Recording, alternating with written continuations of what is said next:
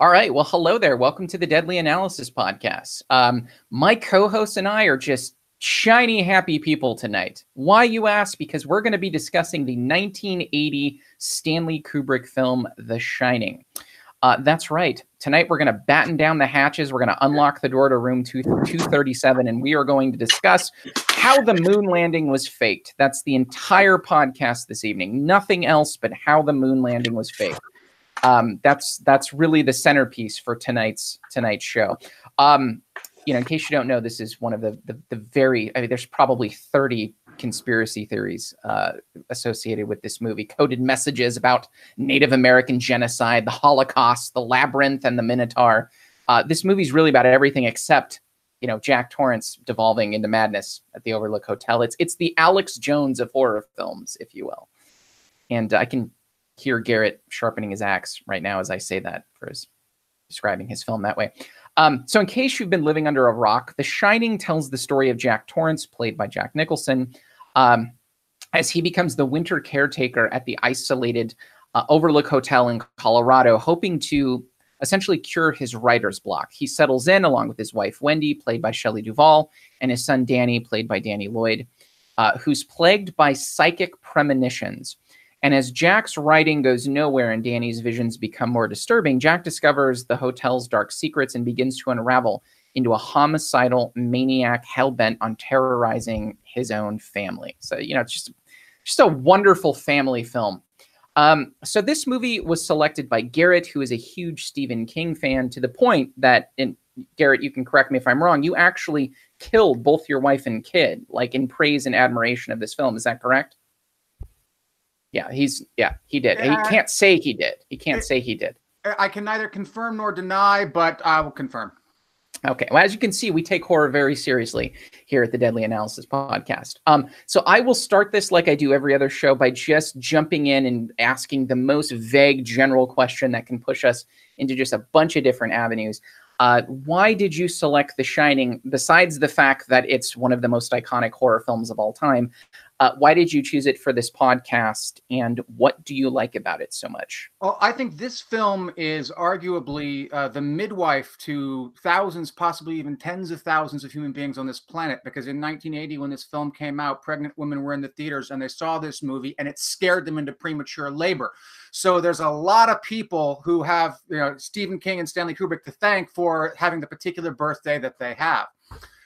Which is my way of saying, I think, simply just on from the point of view of sheer effectiveness, from the point of view of how the film made me feel when I first saw it and still manages to make me feel when I see it. This film is just scary as hell. There are very few movies that sort of hit me as I didn't even want to say viscerally necessarily, because part of it is sort of a cerebral experience as well. But the collective process is just I am terrified by this film. I think it manages to do something which great adaptations often do. Is it takes a wonderful idea which existed in a fantastic form in the original of the novel and takes it in a completely different direction that also manages to be equally good. I mean, it's cliche to say that the movie is not as good as the book. This is one of the rare instances where both the book and the movie are simply exemplary.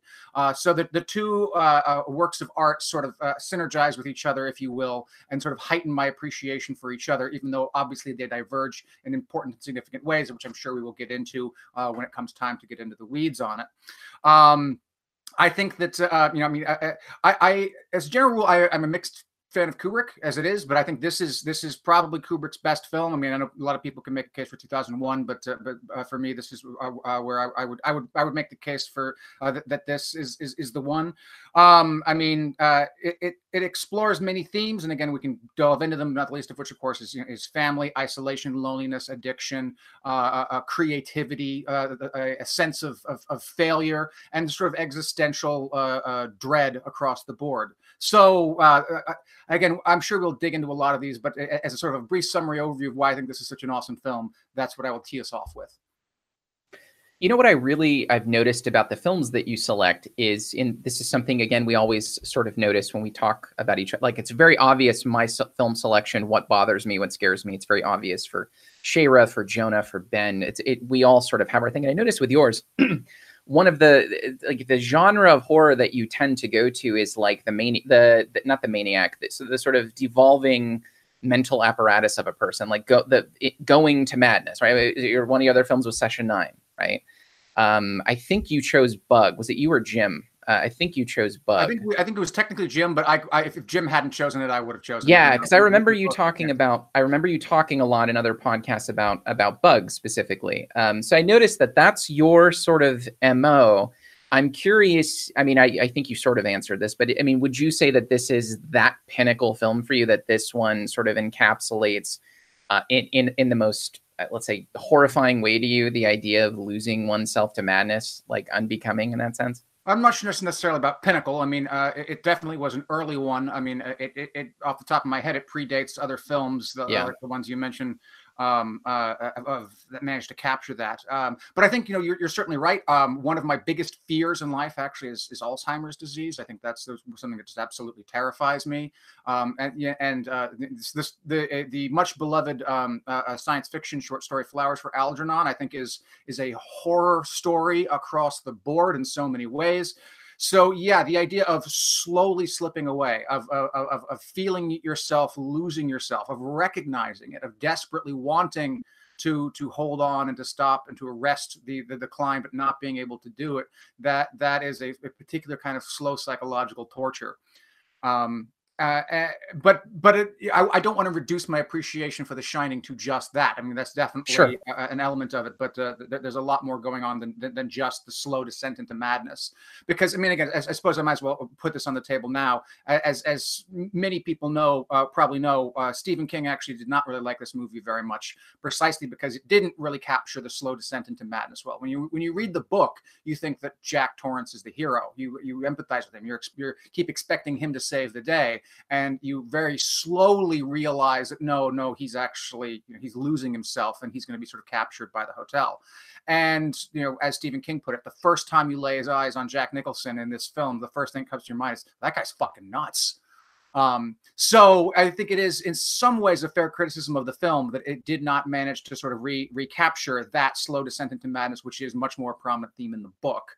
But nonetheless, I think that there are still, again, like I said, the film is trying to do something different than the book was. So even though it's understandable to me that King didn't appreciate the adaptation, I still think that there's other merits of the film. So.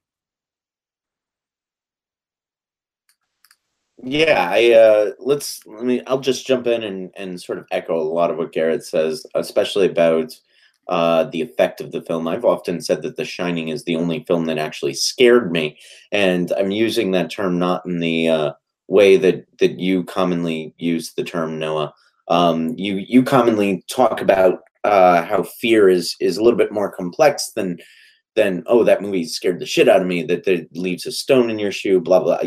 I won't rehearse some of those arguments that you made, but this one, when I first watched it, I could feel the physiological effects of fear taking over. My muscles were tense.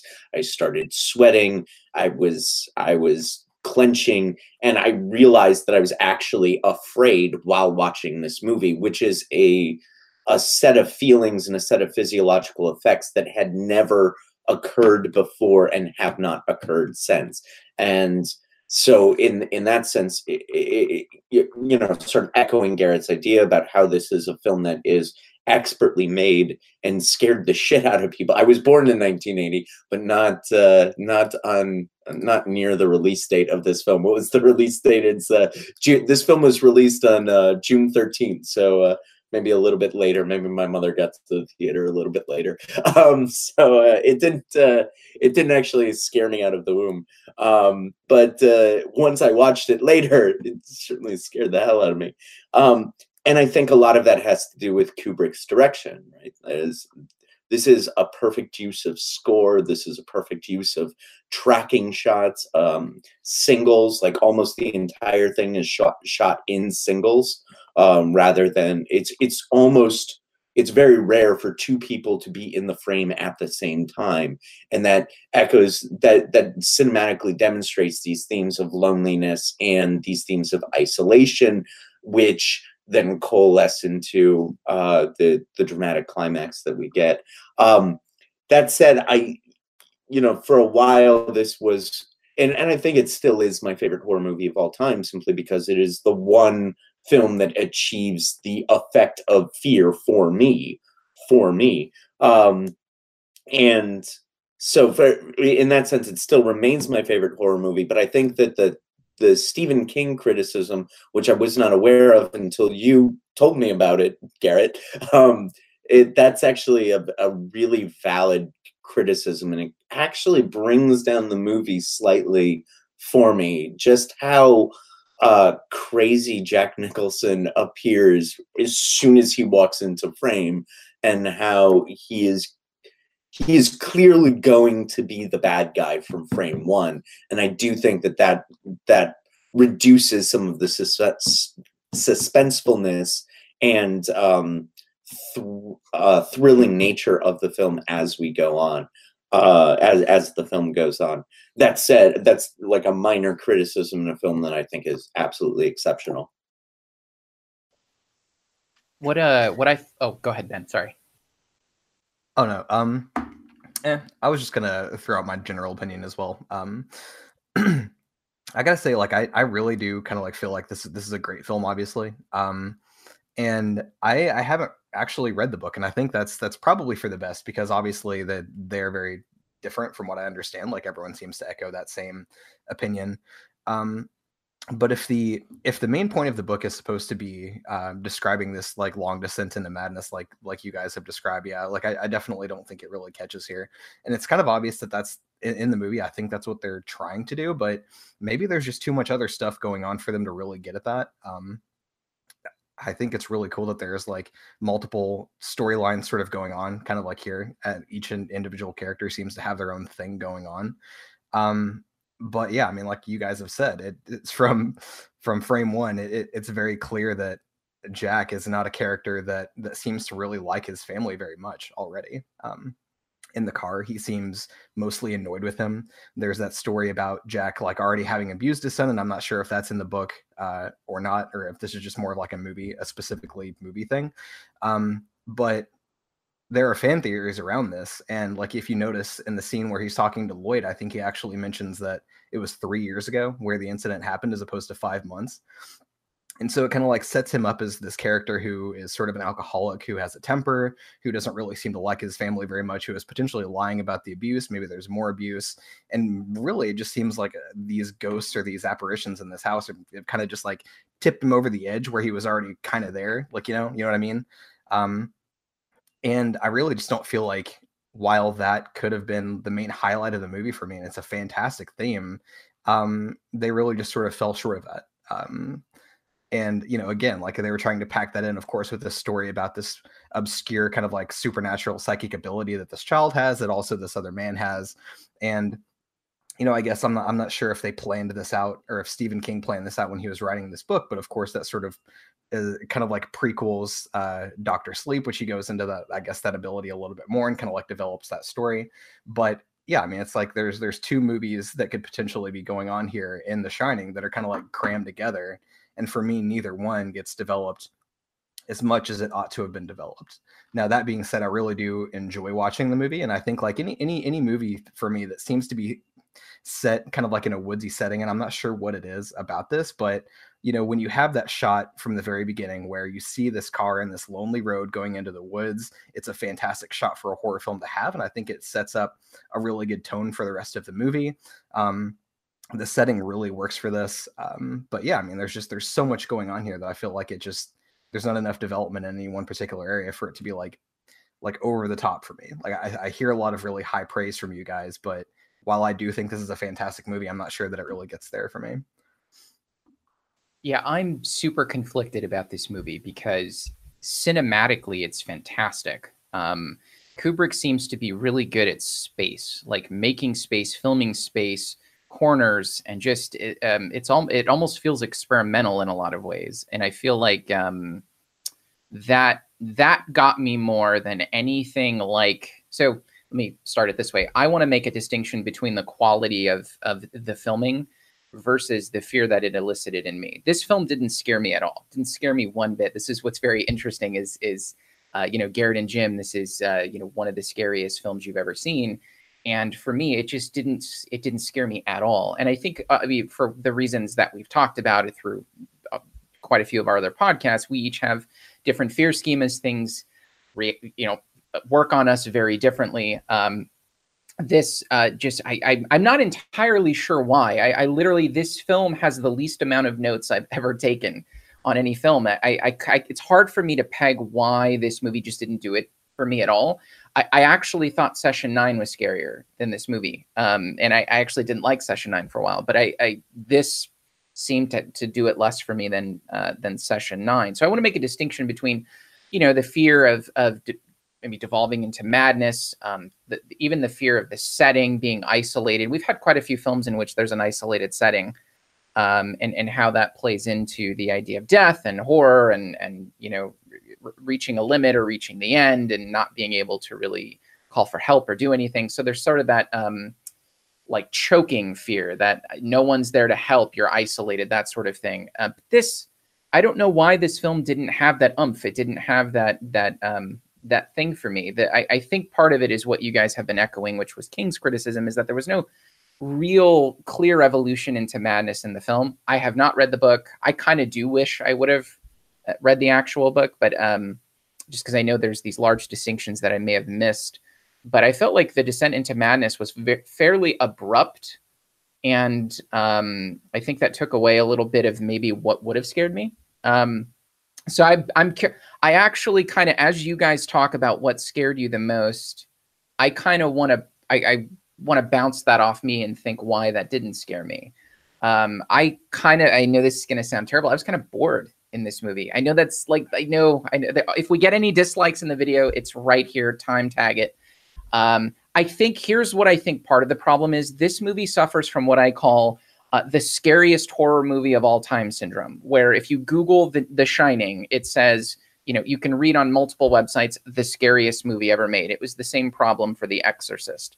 And I hear all of this, and I saw this movie once when I was a kid, and I don't remember it. I remember watching some of it or all of it.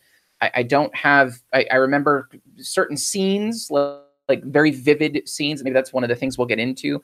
I think that there's imagery that sticks with you in this movie, but that was kind of it for me. Like there's certain, like you could YouTubeize certain clips and get a really good like compilation of scary scenes, but putting it all together was the thing that just didn't work for me. But anyway, yeah, I had a lot of conflicting emotions. I love the cinematic stuff, but I just felt like the fear element was lacking for me.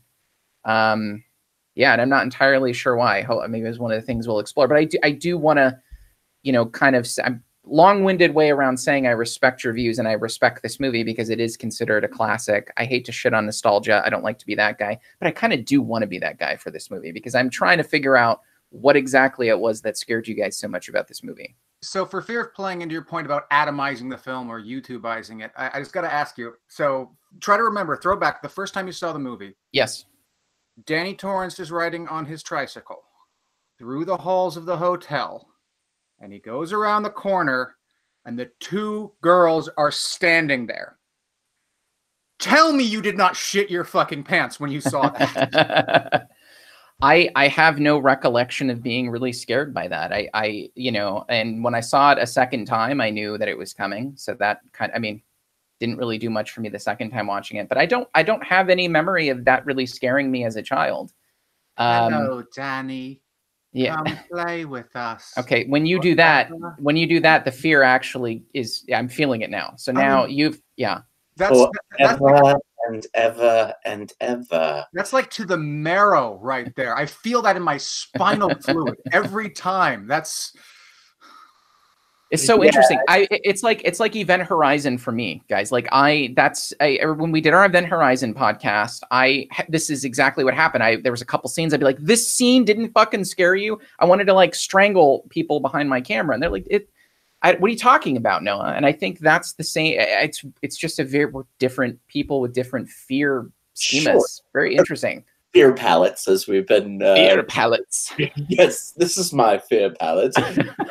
Two little girls in British accents and a British bartender, a racist British bartender, and I'm pissed off. I'm scared out of my mind.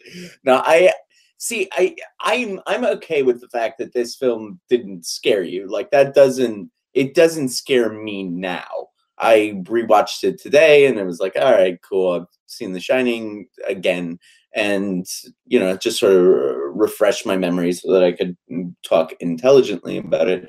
Hopefully intelligently. And so it doesn't bother me that it doesn't scare you, because it doesn't scare me now. What I can appreciate about this film is its technical craft, the themes that it's playing with, and some of those themes I think are in and of themselves horrifying. There are themes not let's just sort of take them apart one by one. Sure. The first is domestic abuse and domestic violence, and how the Shelley Duvall character, and Shelley Duvall, the actress herself, had an incredibly difficult time working on this film. We should probably spend some time talking about the ethics of whether or not how she was treated on this set is whether or not that's actually ethically defensible. But that said, the themes of domestic violence within this film are incredibly poignant and have a lot to say about today, because that character, Wendy Torrance, excuses Jack's actions in the beginning of the film, and in that sense she has become gaslighted in that relationship, and that's an incredibly fearful theme that this film is playing with, and exposing. One of the elements of domestic abuse and domestic violence is how it inculcates violence as normal within the relationship, and that's something that's all over this movie in a very scary and difficult to encounter way. Go ahead. I'm gonna jump in here real quick because I want to throw in a small anecdote here, which builds on that. So apparently, Stephen King reported that the inspiration for The Shining came when he was working in his office, and he back in the days of typewriters, he was typing stuff out, and he stepped outside for a short while and came back and found one of his sons had taken his papers, spread them out on the ground, and poured ink all over them, and just ruined like the whole day's worth of work and writing. And for a split second, Stephen King thought to himself, I'm going to kill him.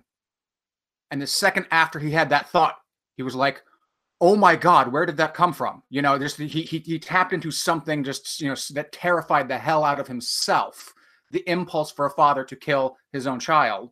And it was exploring that impulse that was the inspiration for the novel.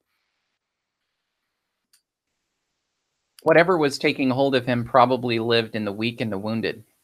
You know what I mean? It's an inside joke. In case y'all think Session 9. Sorry. Nice Session 9 callback. But domestic violence is certainly a theme running through here, and that it makes a lot of sense that that's Stephen King's inspiration for the story. And I can imagine how that. I also thought it was. Correct me if I'm wrong, Garrett. This is sort of a metaphor for alcoholism as well. It was for King. I mean, again, King had been struggling with his own alcoholism and continued to do so for some time after this novel.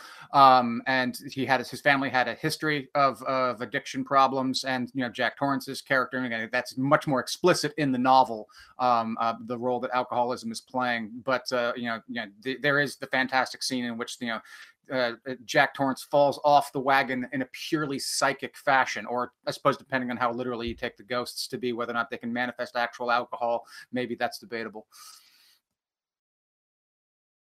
Yeah, I mean, I think one of the conversations that we should have as we talk about the plot of this film is who are the characters? And for me, it's there are 5 characters. It's Wendy, Jack, Danny, O'Halloran, and the hotel as an actual character that manifests itself in different ways, usually British speaking, British accented characters, and ones that can serve alcohol and let you out of rooms. Can I ask what supposedly this house is, like what the story is there? I know they talk about it a little bit in the movie, and so I hate to do this, but I don't know if there's additional context that can be brought up from the novel. But is it this idea that it was essentially built on top of an Indian burial ground? Like, is that kind of like the impetus for the house to have like the supernatural power that it does to either manifest or like trap spirits or whatever the hell is going on here? Is that kind of the explanation? There's a lot of different theories about this. I mean, that's probably the most sort of straightforward, the most literal one. That's, you know, expressly stated, the fact that it's built on an Indian burial ground. King explores this in some more depth in the sequel in Doctor Sleep, but you know, maybe it's not fair game necessarily to sort of to peel into that, because that's arguably is retconning and going back. But suffice to say, I think that it's that's in there sort of as a fig leaf to people who demand some sort of story, some sort of explanation. But the real reasons are deeper, more profound, and less, you know, rationalizable, if you will.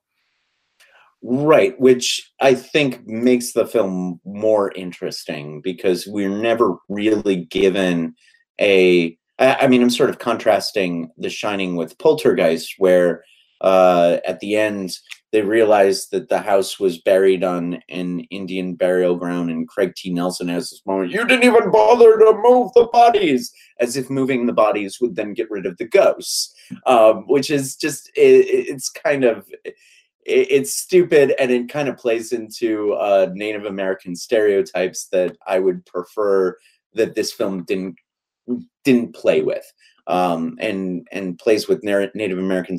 I think Poltergeist certainly plays with those stereotypes in much more explicit and unfortunate ways. In this case, I like the fact that one of the few plot contrivance explanations that we get for why Jack feels deja vu every time the first time he walks into the hotel, is the final shot where there's a photo of Jack toasting New Year's 1929, whatever, a New Year's, a good deal in the path. I believe it's 1929. Could be mistaken on that. But the point is that final enigmatic shot is the only real plot contrivance explanation for why the things we just saw happened, and I'm okay with that. And I think that this film is dealing with much it's much more visceral of an experience without understanding exactly why this is happening. And "you didn't even bother to move the bodies," stupid scene sort of tagged on to the end. I would say that I definitely agree with that, right? Oh, sorry. I agree with that. You know, whenever we think about this movie, and it's not the first thing that I thought of, especially the first time that I saw this, maybe I didn't have the context of the horror genre. But whenever I'm watching this now, I'm kind of contrasting it with things maybe a little bit unfairly, like The Haunting of Hill House or Amityville Horror or American Horror Story Hotel, or, you know, shit like that deals with these buildings or hotels with some sort of like supernatural history, and that becomes the entire crux of the story. While I do criticize this movie for trying to jam too many things into 2.5 hours, I do think that it's good that that's more of just kind of like the background and not necessarily the meat on the bone, for instance, right? You know, there's definitely another story going on here that's more interesting than the history of the house itself. It seems just like a plot device, if anything else, I would say. Maybe that's misinformed or a misinterpretation, but that's the way it seems to me. I think it's a much more dynamic character than that. As opposed to a plot device, I think that the house has agency, or the hotel rather, has agency within this film, in ways that we don't often see in other horror movies. This is a place that actually affects the plot because it wants something. It wants, I assume it wants Jack to be returned unto it. And it's craving more in the way of like not a blood sacrifice, but it's craving Jack's returned presence to it. And so that's why I see it as more than a plot device, because I think it's an actual character within the film. Any interpretation of this film that I come to, that sort of explains and ties together all of the elements has to include the house as a character with agency, or the hotel rather as a character. I'm trying to think of other films that we've done in this podcast that have that. The only one that comes to mind is Event Horizon. The spaceship has a kind of agency that becomes its own character once that sort of blood letting back into itself. I think that's Session 9. I mean, I'm not sure I would go as far as to say it has the Insane Asylum in Session 9 has agency, but it's definitely a character unto itself. Yeah, in our chat, we have quite a few people who liked the book but did not like the movie. Just thought I'd throw that out there. I'm tempted to. I've read the book as well, and as I was thinking about the film and the book and how they intersect and don't intersect, I've come to the sort of rationalization that there are two pieces of art called The Shining. One is a book, one is a film. They're both good, but they have very little to do with each other. That there's almost a Venn diagram that's meets at the character names and a couple of the events, and that's about it. So I can respect the book. I like the book. Okay. I like the film a lot. But I don't try and square those two, as the book and the film, as being either in opposition or sort of comparing the book to the movie about in arguments about faithfulness and whatnot. Yeah, I mean, it is worth mentioning that they did remake The Shining in 1997 with Mick Garris directing, and it wasn't very good. It was much more faithful to the book. Now, arguably, again, there's lots of reasons why it wasn't quite so good. The budget was smaller. Again, Mick Garris, while a talented enough director, is certainly no Stanley Kubrick. It was made for television, so obviously that puts lots of limitations on it as well. But at the same time, because it was made for television, they had more time and were able to explore things rather than in a feature film length. So, I mean, the remake is not without its merits, and no doubt, if you were to do it right with an incredibly talented director and a strong budget and etc., you could do a more faithful adaptation to the book that was better than Garris's version. It still wouldn't. I don't think it would be as good as Kubrick's version. King's novel version is fantastic for the novel format, but if you tried to do a point for point adaptation into film, it just would not translate as well. Whereas Kubrick's version exists as a film in rarest of all forms. It works as a film, and so in many ways, each of these two works of art exemplify how to write a horror novel and how to make a horror movie, and it shows the differences between the two mediums.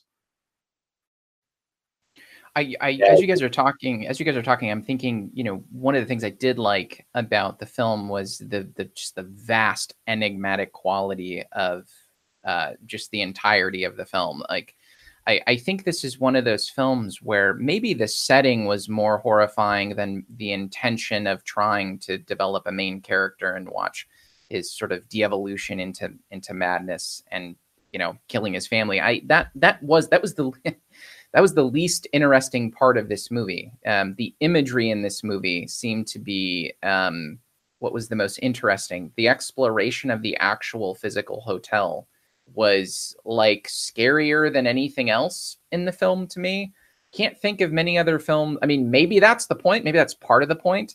But I can't think of many other films that in which just the setting seems more eerie than maybe the intent of the entirety of the movie. I still feel a little wigged out anytime I am, in a house or a hotel that's very deep in snow, and in deep winter. Thankfully I live in a part of California where that's not really something that happens all that often. But I do go to Tahoe on occasion, and when I'm up there, there's part of me that's a little on edge, and again, Noah, like you, I loved Event Horizon, but I've never been locked in a spaceship, and I don't plan to ever be locked in a spaceship. So there's a certain amount of relatability to the experience of the kind of isolation when you're snowed in that you don't get out of Event Horizon. And also, again, maybe you guys have been familiar with it before. but I had never heard of the concept of cabin fever before I saw this movie, you know, and that now seems like such an iconic and, you know, almost elemental part of human psychology, that when you deprive us of social contact, when you isolate us, people just go insane. It's a very sort of, it's primitive, it's powerful, and it's tapping into something that, you know, I mean, I'm not necessarily saying I feel it in myself, but I have enough self-awareness to think that if you isolated me for a long enough time, yeah, I'm pretty sure I would go insane too. Yeah, this feeling of loneliness and how loneliness affects us and drives us to the point where we become stultified and angry, stultified in our art, and angry at the few people around us. This sort of idea that the familiarity breeds contempt. That's kind of what I get out of this movie, and get out of the journey that Jack Torrance goes through. And it's only over the course of, like, what, 2 months before he starts trying to hack up his family. That's the idea that just that short amount of time might be what causes causes a psychological break is really interesting to me, and is the one of the themes that really strikes me about this movie. Go ahead, Noah. I was just going to say, one of the things that sort of caught me with Garrett's comment is I have the same issue with hospital hallways, and it may be different from the isolation component, but I don't know, maybe the sterility, just the labyrinth and length of it. There's almost an unnatural component to being in a hotel with no people and being in a very sterile hospital environment. There's a couple horror films where this wigged me out. Oddly enough, one of them was one of the Halloween films, which, being in a hospital setting, is the last thing you're supposed to be scared of Michael Myers. But I think it was The Curse of Michael Myers, one with Paul Rudd, which I'm not even going to get into that movie. But there's a particular set of sequences in a hospital where I was actually kind of more wigged out by the setting than I was the antagonist of the movie. So anyway, I just thought I'd throw that out there. I'm thinking out loud. I think it's very interesting how setting informs some of the sort of primary elements of horror. Anyway. Well, that's what I find about Garrett's choices. There's always a setting. Yeah. A setting element. I mean, I found that to be the most effective part of Session 9, or not effective, but the most prevalent part of Session 9, that those weren't necessarily about character development as much as it was about a really creepy place, and there were characters there too. Tone is so absolutely essential, and for me, for a horror film actually working, you know, there has to be a sort of a constant cosmic background radiation that keeps you unnerved between the plot points or between the scares or whatever, because otherwise, it's just a series of events which may or may not be scary in themselves, but aren't going to amount to something greater than themselves. Now, most people don't know this, but since we've monetized Deadly Analysis, we have been saving up the ad revenue to stay at the Stanley Hotel, all of us, one day. So we'll see if Garrett snaps. We're going to vlog Garrett snapping and killing all of us. That would be the ultimate finality of this podcast. It would be a terrible way to go, but it would be iconic, so. Right. Then we'd be like the podcasters in that stupid Halloween reboot. The men who go insane. Okay, so this might be shifting gears a little bit, but I want to push it in a direction, because there's been a story about this movie, which I heard. Who was it? The director of Shawshank Redemption? Frank Darabont. Yeah, Frank Darabont. Okay, if I recall correctly, Frank Darabont told this story on Inside the Actors Studio. This is a story that he allegedly heard from Stephen King. He said that Stephen King, when Shining was being made, he got a phone call from Stanley Kubrick. Now, King was a successful author at the time, but he was not yet Stephen King. He was not yet the icon that he would become. So he's sort of a little starstruck that Stanley Kubrick, in the middle of the production, is calling him up. And so he sort of nervously takes the phone. He's like, "Hello," and Stanley's like, "Hey, Steve, it's Stanley. Look, I got a quick question for you. Do you believe in God?" Stephen King's like, yes, I do. Mm-hmm. Yeah, okay, that's what I thought. Thanks a lot. Talk to you later. Bye," and hangs up. Now, apparently, so again, assuming the story is true, assuming I haven't butchered it or misremembered it, or it wasn't corroded some way. If this story is true, this means that in the middle of producing The Shining, Stanley Kubrick thought it was important enough to halt production, or at least take a few minutes out of his day to call up the author of the novel to find out whether or not he believed in God. This is now Stanley Kubrick is, if I recall, actually is an atheist himself. So I am just dying to know what you guys think about this. What was going through Kubrick's head when he decided he needed to know whether or not Stephen King believed in God before he could continue on with the making of the film? Wow. That's interesting. I mean, let's also put this in context. Stanley Kubrick is weird as fuck.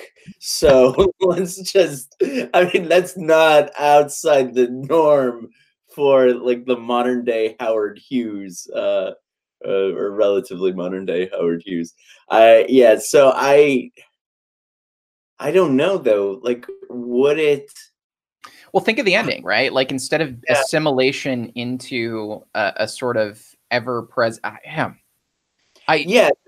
there is kind of a God complex going on here, and I do think that you have to believe in something supernatural in order to believe that ghosts are real, and this film certainly takes it as a given that ghosts are real. So in that sense, I can imagine Kubrick having to know whether or not Stephen King has a phenomenological understanding of the world in order to function. That makes some degree of sense to me. But I can't imagine that Stanley Kubrick goes into this movie without knowing the answer to that question in one way or another. Like, I can't imagine that Stanley Kubrick is sitting there going, okay, I'm going to make this movie about ghosts and all of that stuff, and there's going to be some God imagery in how Jack sort of dies and gets subsumed back into the ether of the house, and so I'm all set. And then I start working on the film and I go, wait a second, what if the author doesn't believe in God? I've got to change the whole movie. I got to call him up real quick, make sure he believes in God. Otherwise, I got to change everything about this. I need a new ending. I probably need a few more characters. Maybe I've got to add this bit about Native Americans, and maybe that's why, he's a weird dude. Maybe that's what went on in his head, but I would sort of chalk it up to Stanley Kubrick just being a little bit strange. I would like to think that Kubrick just had the most naturalistic, not like Jack Torrance actually hacks his family up at the very end until he calls Stephen King, and Stephen King says, I believe in God. And he goes, now I got to fit this into a narrative of the super. God damn it. Now I can't just have a naturalistic ending where there's just axe and blood flying everywhere and little Danny's arm goes off into the distance. Can't do that ending anymore. Now I got to do something supernatural. Whole film gets redone. You never know. Watching the film that got redone after Stephen King. I'd like to think that. Yeah, there's reels and reels on the cutting room floor that were all naturalistic. To be fair. Oh, Noah, did you have something really quick? No, go for it. Okay, I just want to say that it could be easily interpreted in a few different ways. I don't think it necessarily has to be interpreted as literal ghosts in this house or anything spiritual whatsoever. And so whichever direction you push that, I think would probably depend on the psychology of the author. I think that's a totally valid point.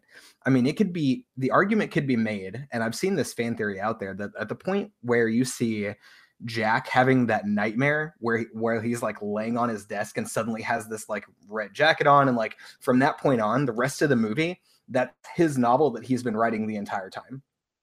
And so if you want to take a viewpoint like that, no, I mean, it doesn't necessarily have to be spiritual anyway. Or, I mean, you can also take some other kind of like twist where, it's not the novel that he's writing and it's not just some sort of like coma dream type thing.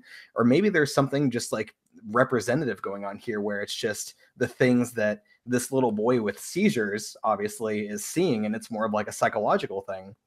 Or maybe there's some kind of like mold or some sort of thing in this old ass building that was built on top of a gravesite that is causing them to have hallucinations. You know, there are many different avenues that I think you could take this movie that would be perfectly valid, depending on whether or not you believed in the literal manifestation of souls or supernatural energy. It doesn't have to be any particular one of those things.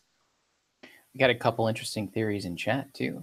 One person says maybe he was a Christian or a believer and couldn't decide if King Slant was good or evil, and asking him if he believed in God was a litmus test. Well, we know that Kubrick wasn't a believer. And then someone else said, I can see it as being a microcosm of humanity destroying itself if religion is brought in. There's so many different things that could follow, I guess. That's really interesting. It's going to bug me. Like, that's going to bug me more than the Apollo mission conspiracy theory now. I mean, there is a sort of a salvation narrative going on here. I mean, he doesn't ask him if he was a Christian. He asked him if he believed in God. But yeah. there's definitely a sense in which Jack Torrance sort of descends into hell. He's taken by the hotel and he's going to stay there for eternity in a kind of torture of sorts, while nominally at least Danny and his mom escape and are saved, and which of course brings up the fascinating shift about the role of Halloran in the film versus the novel. Spoiler alert for the novel. Halloran doesn't die like that in the novel. Halloran survives. So for people who read the novel and were expecting Halloran to come in and save the day, to see him take that axe to the chest, it's shocking for anyone, but for people who are expecting him to save the day, it's even more so of a horrifying moment. But again, I'm not saying I'm not saying he's a Christ figure necessarily, but he does offer salvation. He offers them as an escape from hell, as it were. Because there's the other idea too. I mean, and the bartender says this sort of explicitly too, right? The hotel wants them too. The hotel wants Danny, and again, King plays into this in the sequel again. He wants that shining. He wants that the hotel wants the power. So I think Wendy is desired too, but Danny is the prize, and the fact that Danny escapes is something that it infuriates the devil, if you will. So hear me out. I would have enjoyed this film much more without the idea of The Shining. I would have liked The Shining without The Shining. I would have liked this movie if it was a 146 minutes of watching a man devolve into insanity without, the metaphysical instantiation or the metaphysical reality of ghosts or Indian burial ground serving as sort of the underlier for those things, however you want to cut it. Now, again, maybe if you take a kind of Ben interpretation that this is all, maybe it's all in his head, if it was more explicit and we sort of got to see the isolation being more of the primary focus and the losing of sanity through his writing that way. And it was, be very careful how I say this, that it was more obvious that it was all in his head, and that the film didn't take you down avenues where you sort of start to realize that there is a metaphysical, reality to these things. These apparitions are really there doing particular things. I feel like that would have been a superior film to me. I don't know if you guys think that's the case. Did you feel that the film sort of imbued the hotel with like real action, like you were meant to think they were real ghosts, or that it was all in his head? Like, where do you side on that? It seems obvious to me that like these ghosts were real apparitions in the film, that they weren't all in Jack Torrance's head. Yeah, I think they're meant to be real apparitions because they affect change. They open the door. Yeah, that's a good point. Yeah. In that sense, it can't all be in his head. Now, if we think of this as like a book within a book, like Ben was saying, then it's possible for the apparitions to, then it sort of shoots that theory away. But I mean, I'm less convinced by the book within a book idea than I am by the idea that this is a ghost story, a haunted house story, one of the best haunted house stories that that's been put to film. I think that if we take away the ghosts and the shining and all of the supernatural elements out of this film, one of our commenters, who I suspect doesn't really like the film too much, called called the film rather simplistic. It's just about a guy who goes insane and then tries to kill his wife and kid. It would be even simpler without the ghosts. It would be even simpler without the manifestation of the hotel as a character. I think that simplistic horror movie has been made several times and could be made, and this would just be another one of those. I think the phenomenological aspects raise the bar a little bit. Go ahead. So a couple things. You could make the argument that even with the ghosts, films like that have been made, right? Like adding ghosts doesn't make it necessarily any more novel. Secondly, simplistic, that's one way to put it, but I like horror. I guess this is me talking about the sort of horror films I like. I like horror films that focus in on one particular thing, one component of the human condition, and just hammer it down, right? So finding something fundamental about the human condition, whether it's the idea of contemplating your own demise or losing what it means to be a person, being replicated, being removed, having no voice, get out. I mean, these like very obvious, you could call films that focus on one thing very heavily simplistic, but those tend to be the horror films, if they're done well, and I guess that's the nebulous part, right? That last, that matter, at least to me. They're the ones that stick with me. So it wouldn't necessarily be a negative for me to have just another film. Again, this was done in 1980, so there's been a lot of films on top of it since then, and there have been some before that. But it wouldn't be a criticism to me to have a basic story if that basic story is explored well. And this movie had 146 minutes to do that exploration. And I think it did some of that really well. The camera work, the steady cam, the setting, the exploration of different, that's the masterpiece of this movie to me, is the setting. And so, you can keep all of that and explore the madness of Jack Torrance, the, devolving into, who he is not, in a way that I think, one person can call it simplistic and another person may call it a masterpiece if it's done well. I don't think that actually removes any of the potential from the film by having it be just another one of those movies, let's say. I don't totally disagree with you. At the same time, I think we're also ignoring what the ghosts add to the story, how they turn this into sort of a cyclical, that Jack Torrance's journey becomes a cyclical thing rather than something that only happens once within the context of the A to B of the story. So the idea that violence, and this is a film that's a theme that's explored a little bit more in the book, because we learn that Jack Torrance had an abusive father, and so it becomes this a drama about the cycles of abuse.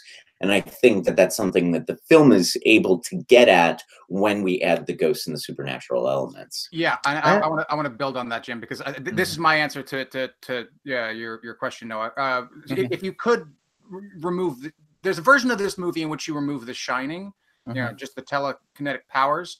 There is a serious plot issue there as to how exactly Halloran ends up being contacted to come back. But sure, a creative writer could figure out a way to plug that hole that didn't feel too artificial. So if you really wanted to rag on this film, you could say that the only reason The Shining is in this film is to fill that plot hole. And I think that that's particularly harsh, but I can sort of see where that criticism would come from. But I don't think you can remove the ghosts for basically what Jim was just saying, because ghosts, ghosts can mean lots of different things, but I think one of the more common things is just it's a stand-in for the past, and how the past influences and controls us and affects us in ways that we often don't appreciate or don't understand. That can be through a literal sort of genetic inheritance, like inheriting a genetic predisposition towards alcoholism or something like that. It can be through how it is that our parents affect us when we're kids in ways that that leave scars from experiences that we don't even remember. And I think that is that's what's happening here. The ghosts are the past of the characters. The ghosts are the fact that you can't get away from the fact that this hotel was built on an Indian burial ground. It was built long before anyone was alive. There's actually an interesting little aside. There is a version of a chapter which was not printed in the original book, which King removed from the original book but printed elsewhere. I believe it's called Before the Play, which tells the story of what happens in the Overlook Hotel, before Jack Torrance ever arrives, like in the decades before, and it's a murder happens, gangster sort of murder sort of situation that sets up some of the ghost elements. And like many a haunted house story is trying to sort of get us in touch with, is this when you move into a house, there's a history there that you don't know. There's people have loved, people have lost, people have created life has ended in this place, and you are oblivious to that. And there is something that is incredibly sort of elemental about that power of history, about the power of humans past and the emotions that they've invested in places and in things, it should have power over us. It should influence us. To steal a line from Magnolia, we may be done with the past, but the past isn't done with us. And that's, to me, what ghosts symbolize. That's whether or not you escape the hotel, you cannot escape the past. I've got to go ahead. I really want to interject on that point. And I think it's really interesting that you guys are taking this position so strongly, whereas Noah and myself might diverge just a little bit. Not to put words in your mouth, but I think Noah commented on that before Jim and Garrett started defending the ghost idea. In this particular movie, taken by itself, I don't think they serve that function in a way that is unique or like could only be done with ghosts. I really do think you could take out that part, at least, maybe not necessarily the psychic powers and the Shining thing, but definitely the supernatural as it pertains to the ghosts from this film, and still have a perfectly coherent story that's just as good. And you could even fill in the elements where they do come in to play a role in the plot, and it would be just fine. For instance, the scene where Jack goes up to the room and he sees the woman in the bathtub. What does that really do for the movie? Does it move the plot in any particular direction? I mean, you might argue that it definitely tells us something about Jack's character, but I also think that a well-placed flashback, maybe he had cheating in his past or something like that, or whatever. Maybe he had some kind of like brush with death. I'm not sure that it, as good of a scene as it was, it necessarily speaks to the house having some kind of agency where it's pushing Jack in any particular direction, just from what we see, right? Like, I mean, I think some of that stuff probably does come from the book, but I don't think we see it in Kubrick's film. That's the point that I'm trying to make here, is that I'm not sure if like other context is getting pulled into the movie and being applied to the movie when it might not necessarily exist in this standalone piece of art. You know what I mean? That's kind of like why whenever I first stepped into this, I didn't get that impression. Like I saw it as just like another kind of like a story set within a location where there is supernatural activity going on. I didn't get the impression that the house had its own agency. And even when we talk about the cyclical stuff, yeah, I mean, I guess so, but I don't think the cycle there necessarily speaks to that, beyond it just being maybe a reincarnation thing or, whatever. Maybe it's just that the spirit of, the character Jack escaped from that trap or whatever it is and then came back. Like, I don't necessarily think it speaks to the house itself having like its own individual character or whatever like that. And therefore that entire part of the story could probably be completely removed for me and it would still be just as good. Like, even if we're talking about something that has Christian symbolism, especially if we talk about the ending where Jack runs into a labyrinth and gets lost in the cold, loses himself and dies. I think we could honestly have some parallels there with like the Divine Comedy, the lowest level of hell, about it being a freezing lake, et cetera, et cetera. Like, all of that stuff can still be tied in without this idea of ghosts. Like, I really just think it's an unnecessary part of the story that kind of like makes it creepier, but isn't serving a unique purpose. Well, I mean, if we got rid of the ghosts, we would lose Blowjob Bear, and we can't lose Blowjob Bear. It's an absolute necessity when you see The Shining to see a guy in a bear costume blowing another guy and then saying, what are you looking at? This is perfectly normal. So let's pick up on the the moment that you highlighted, Ben, and two people can look at a painting and see two completely different things. You looked at that moment in the film, you saw, why the fuck is this on a wall in an art gallery? I looked at that same moment, and for me, it was about a animalistic, a version of a relationship that is only based upon lust and watching that relationship devolve. She gets out of the bathtub. He gives her the, oh, we're going to do some things now. He's clearly drawn to her. And then in front of him, she goes from attractive to old, young and attractive to old, and then she laughs at him, sort of mocking his own lust. And for me, that worked as if I'm imbuing the hotel with agency, and I'm imbuing these ghosts with a desire to affect the character, then that is the hotel's way of mocking his relationship with his wife.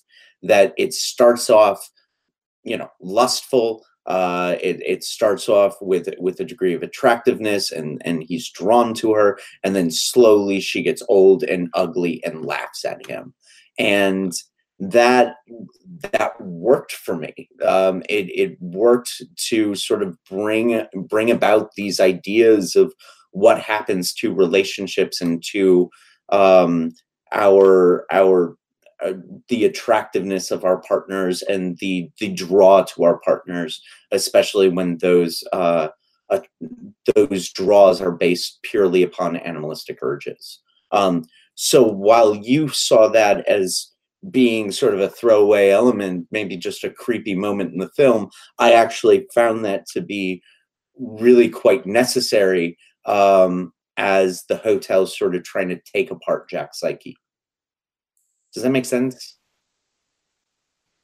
So, we're dancing around the idea that, well, I think Garrett said this explicitly, actually, that, look, I mean, ghosts are effective in these contexts insofar as they highlight psychological components of the human condition and exacerbate some of the negative pieces of those things, right? And I don't know if the metaphysical instantiation of a real ghost is actually necessary for all of that in this movie. So let's distinguish this from maybe the recent Haunting of Hill House, right? Where it's almost entirely explicit that these ghosts exist to, not say mock, but underscore various, psychological conditions that these like 7 siblings in this show have. I don't want to necessarily get into it for those who haven't seen it.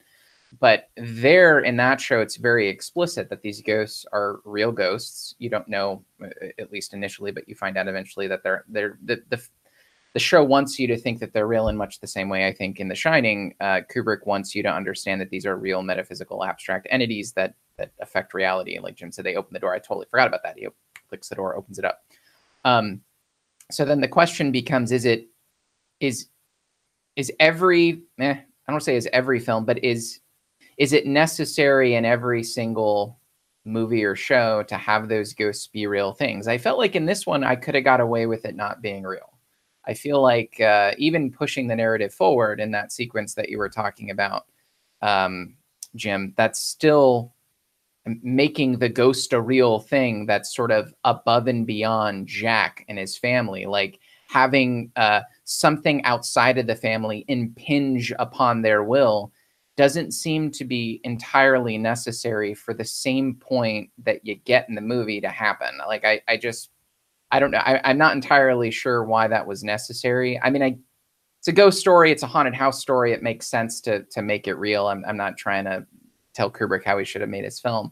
But I guess for me, I would have enjoyed it if it would have, like, you could have that same sequence, exact same sequence, with more of an explanation, more of a focus, more of a cinematic feel on Jack's guilt or his or the degradation of his relationship with Wendy. Like, there are a whole host of things that you could utilize. There are ways that you could film those sequences that focus on the underlining psychological or familial horror elements that, you know, I clearly want to be shown throughout this movie without having, you know, real ghosts actually harming a family. Do you know, does that make sense? I feel like it's a quibble. It's not the end of the world for me to know that they're real ghosts, but I guess maybe it's the super nihilistic atheist in me that felt like I wanted this to be all in his head, but have that same oomph, that same drive. I don't know. I think I'm just bitching at this point. Probably. Yeah, well, I mean, you're not. Maybe you are. Maybe you aren't. I mean, you're. It's entirely acceptable that this is just not your kind of film. That you would prefer the Gray instead of this film. But see, here's the weird thing is I typically I can like the Haunting of Hill House has real ghosts. One of my favorite shows I've seen in a long time. And it's a familial horror film, just in the same way I think we could consider The Shining somewhat of a familial horror film. I mean, it definitely is a familial horror film. And the ghosts are real. I mean, I can think of other Event Horizon. There's a metaphysical being or set of beings that want to kill. I mean, this is something I actually do like. But this film made it seem like it would have worked better, I guess I'm saying, if that meta narrative around you know, the other attacking this family would have been removed. I don't know, but yeah. So this typically is my thing, like that I enjoy, but I didn't get it in this movie. I'm not entirely sure why. Anyway, were you still able to like some of the familial horror things? Like if you look at this movie and kind of think that the ghosts are in the head and just sort of drop your program when the ghost unlocks the door, which is the only real physical change in the environment that a ghost makes, were you still able to attach yourself to the film and its drama at that point? I think so.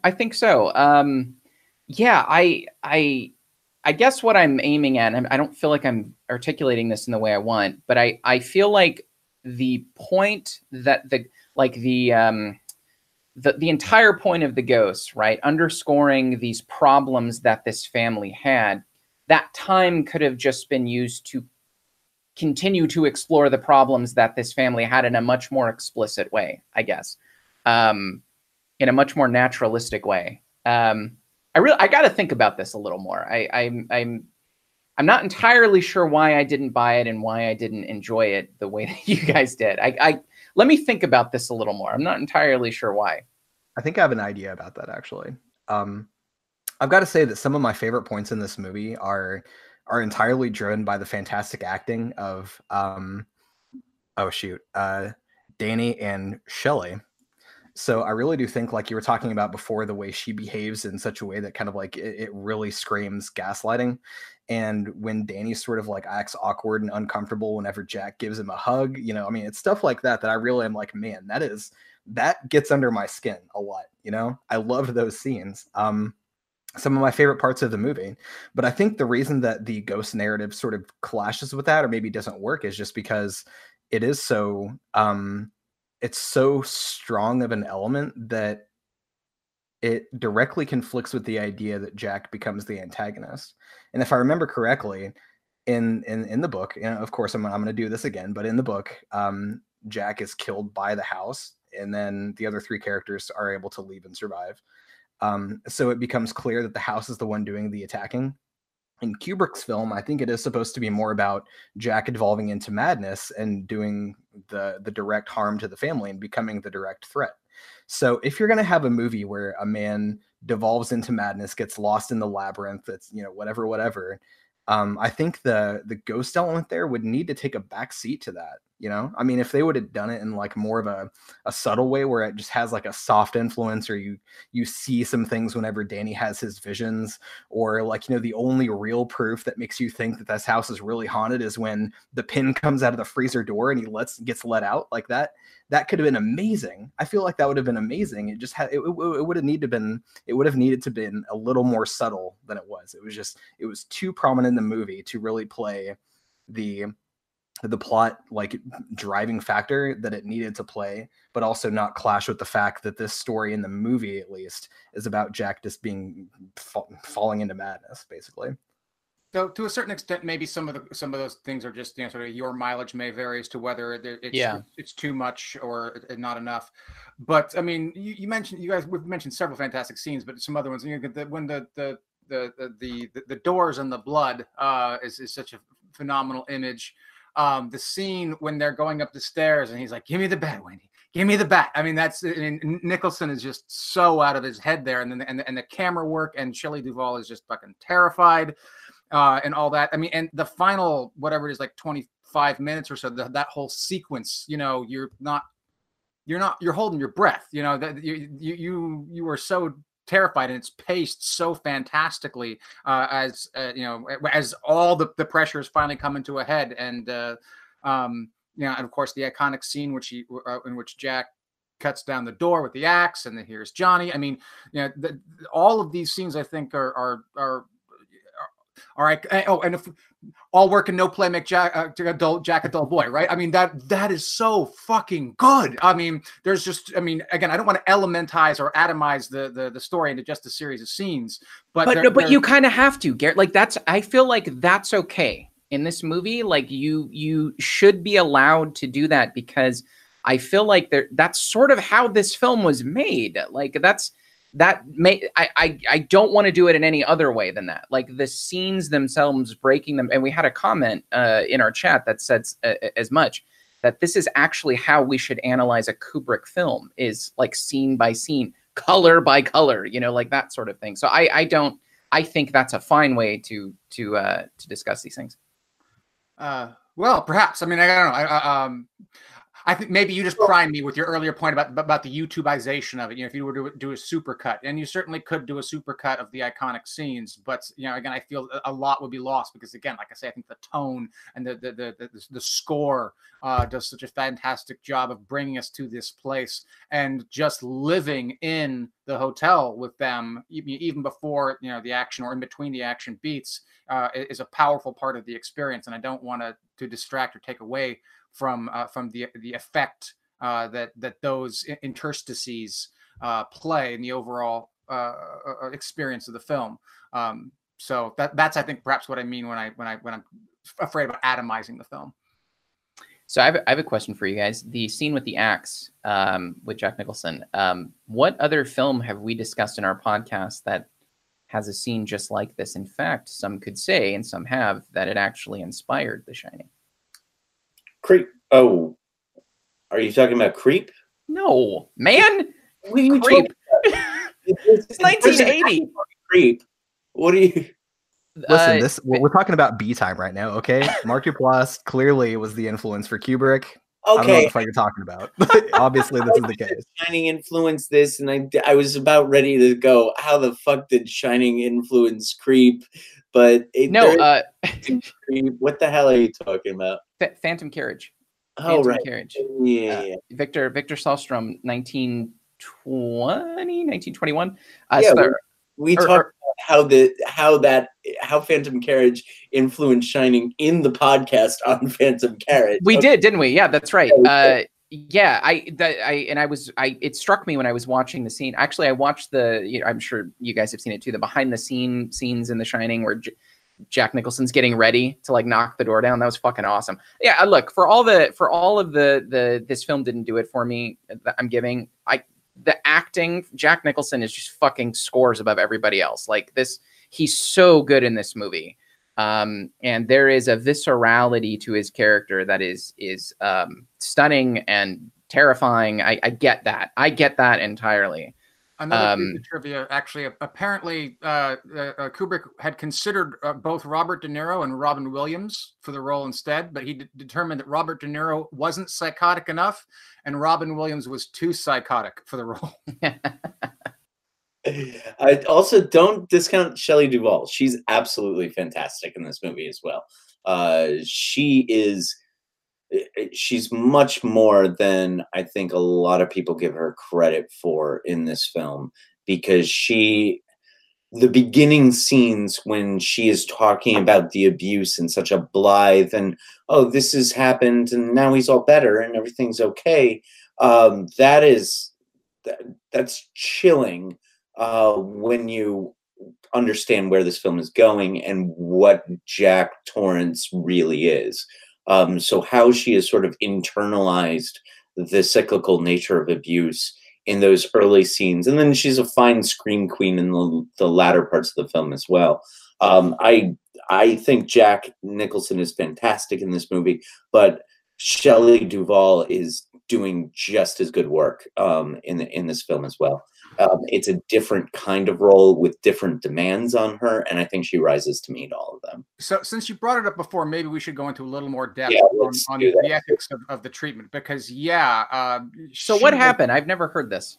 So Kubrick, for example, told everyone on the set to give absolutely no attention or regard or sympathy for Shelley Duvall. She was to be isolated from everyone else. People were instructed sort of to be rude to her and precisely to put her in an emotional state of sort of hopelessness and fragility where other human beings, couldn't be counted on or relied on.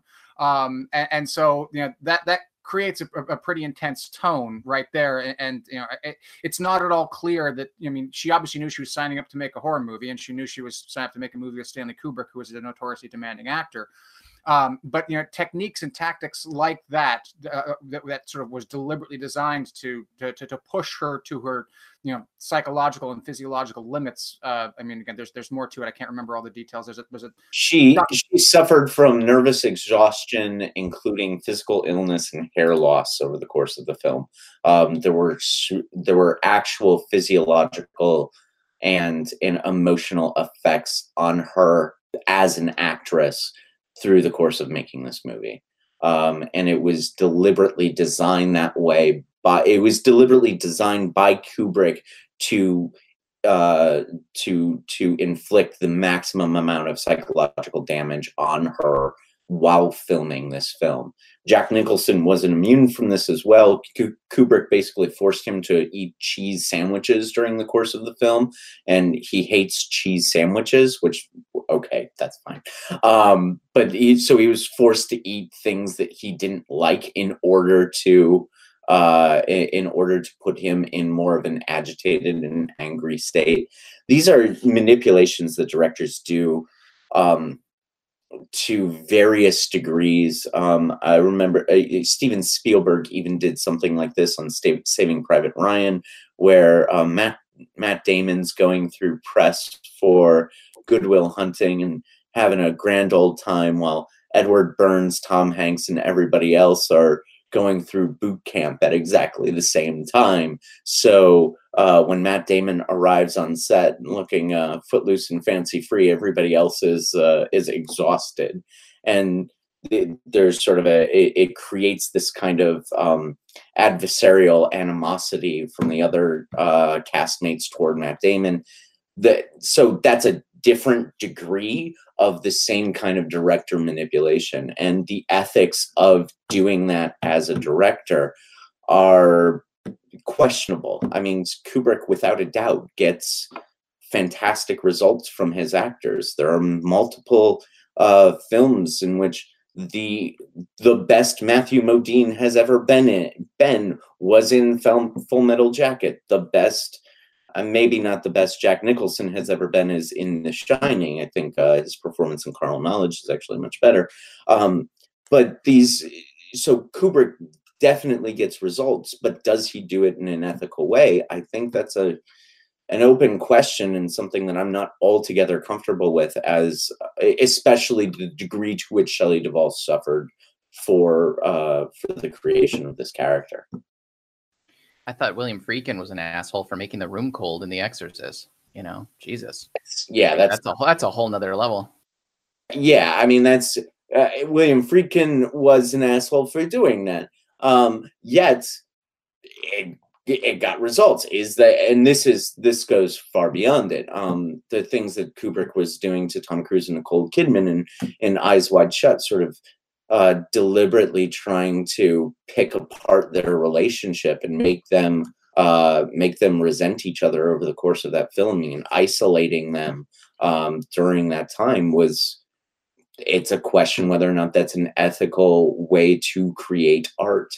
And it sort of goes, it dovetails with this controversial idea that you have to suffer in order to be a good artist, which I wouldn't.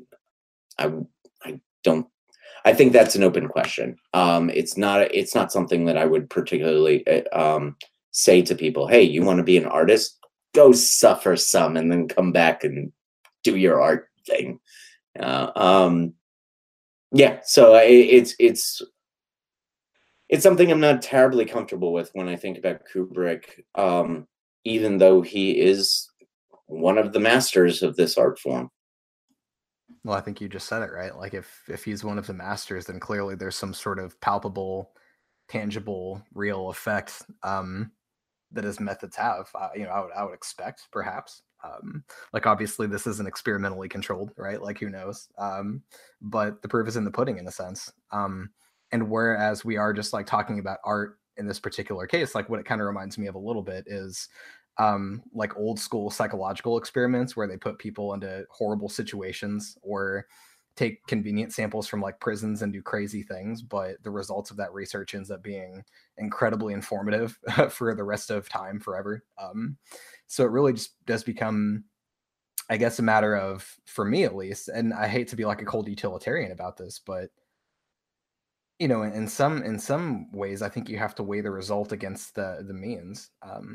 And if like your actors are agreeing to this, like I don't know if they knew ahead of time that he would be doing this on purpose, but if they knew and they still agreed to do it, I don't know. I mean, I think that's kind of like, I mean, if they're accepting it themselves, I don't necessarily know if it's entirely immoral. Like obviously there are method actors today that do insane things to themselves to try and produce a result. And oftentimes it ends up being an incredible result with real palpable effects, but they made the choice themselves. And I mean, it kind of sucks and it's kind of sad, but in the end, I mean, you've got to agree that it is amazing art that they end up producing because of the suffering. I don't know. Look, yeah, I think what I'm go ahead. No. I just wanted to add, if I was Shelley, like hearing this for the first time, if I was Shelley Duvall, I would have like ripped the fucking arm out of the socket of Danny Lloyd to just keep going with this. Like I would have said, hey, if you're gonna do this to me, come here, little kid. Like I would have just kept it going. Like if you're gonna go all the way. Like, you know what I'm saying? Jesus. I think Danny. I think the actor. I could be mistaken about this, but I think the actor didn't know it was a horror movie until he saw it. Yeah, we gotta. He didn't know that it was a horror movie. He didn't know it was a horror movie until he saw it when he was like 17 years old or something like that. Shit. Many years afterwards, he saw a highly edited version of it when he was a kid, just so they could show him something. But apparently, it was a bare bones version of it, so he had no idea. Several of the scenes in which Shelley Duvall is running around holding him is actually it's a dummy that she's holding. It's not actually the kid. So. That's perfect segue into a comment that we just got that said you could replace Danny with the fake baby from American Sniper and nothing would change. Damn. Yeah, I saw that earlier. I don't think that particular commenter likes the movie too much. I've been watching his comments or her comments throughout the entire podcast, and it was all like, I hate this movie so much. It was like, all right. I will give this much. I did think that Danny's little finger thing didn't really work for me. That apparently actually was the actor's decision, and Kubrick decided to keep it in and to use it. And but I will agree that I was maybe about Danny's age, maybe slightly older the first time I saw this movie, and even then I thought that seemed a little silly. So, but at the same time, even though it came from the novel, but the red rum just as a device, that's pretty fucking awesome right there. If you see it coming, it doesn't work, but if you don't see it coming, as I didn't, it hits like a hammer, man. Yeah, and just to sort of go back to, I want to talk about this method acting and method directing a little bit more. I agree that this work was a little weird. But the red rum worked on me the first time I saw it. Subsequent, not as much, of course. Yeah, like method acting, method directing, those are kind of two different things. I think when Daniel Day-Lewis becomes a cobbler and decides to sort of move himself away from all 21st century technology in order to get into his part. He's making that choice on his own. It's different when you have a director masterminding your torture. And I don't know how much those actors know about the manipulative method. So there's a question of consent there. If you have a meeting when you first sit down and it's like the director says, look, I'm going to make you eat cheese sandwiches, which I know you hate. I'm going to tell the cast and crew not to ignore you. I'm going to try to build animosity between you and this other actor, et cetera, et cetera. So if you sit down and you say, here are the manipulations that I'm going to do to you, you're doing, and you get consent from the actors to do those things, then it's a different question and it's quite okay. But then you're also removing the effectiveness of those manipulations. If I tell you that I'm going to torture you with cheese sandwiches, which is kind of funny. If I tell you that I'm going to torture you with cheese sandwiches, then it's not going to be as effective of a torture when I hand you a cheese sandwich. You're going to be like, oh yeah, okay, I expect this. And so the key to me becomes the consent of the actors and whether or not that that consent is implied or explicit or not given at all. And if it's not given at all, then I think that that's a bit of an issue. And no matter whether or not we have good art as a result of that or not, yeah, like it's still a problem. So what would you say, Jim, if the director said, look, not Kubrick, but someone else saying, look, my plan for this film is to go full Stanley Kubrick and to just put all of my actors through the ringer. I can't tell you in advance what it's going to be because it'll undercut the effectiveness, but I want you to know what you're signing up for. And if you agree to work on this picture, you indemnify me against any shitty behavior that I or the rest of the cast and crew may do to you. Is that that's a form of implied consent, where you're sort of implying what you're going to do and you're getting consent for it. I think that's better ethically.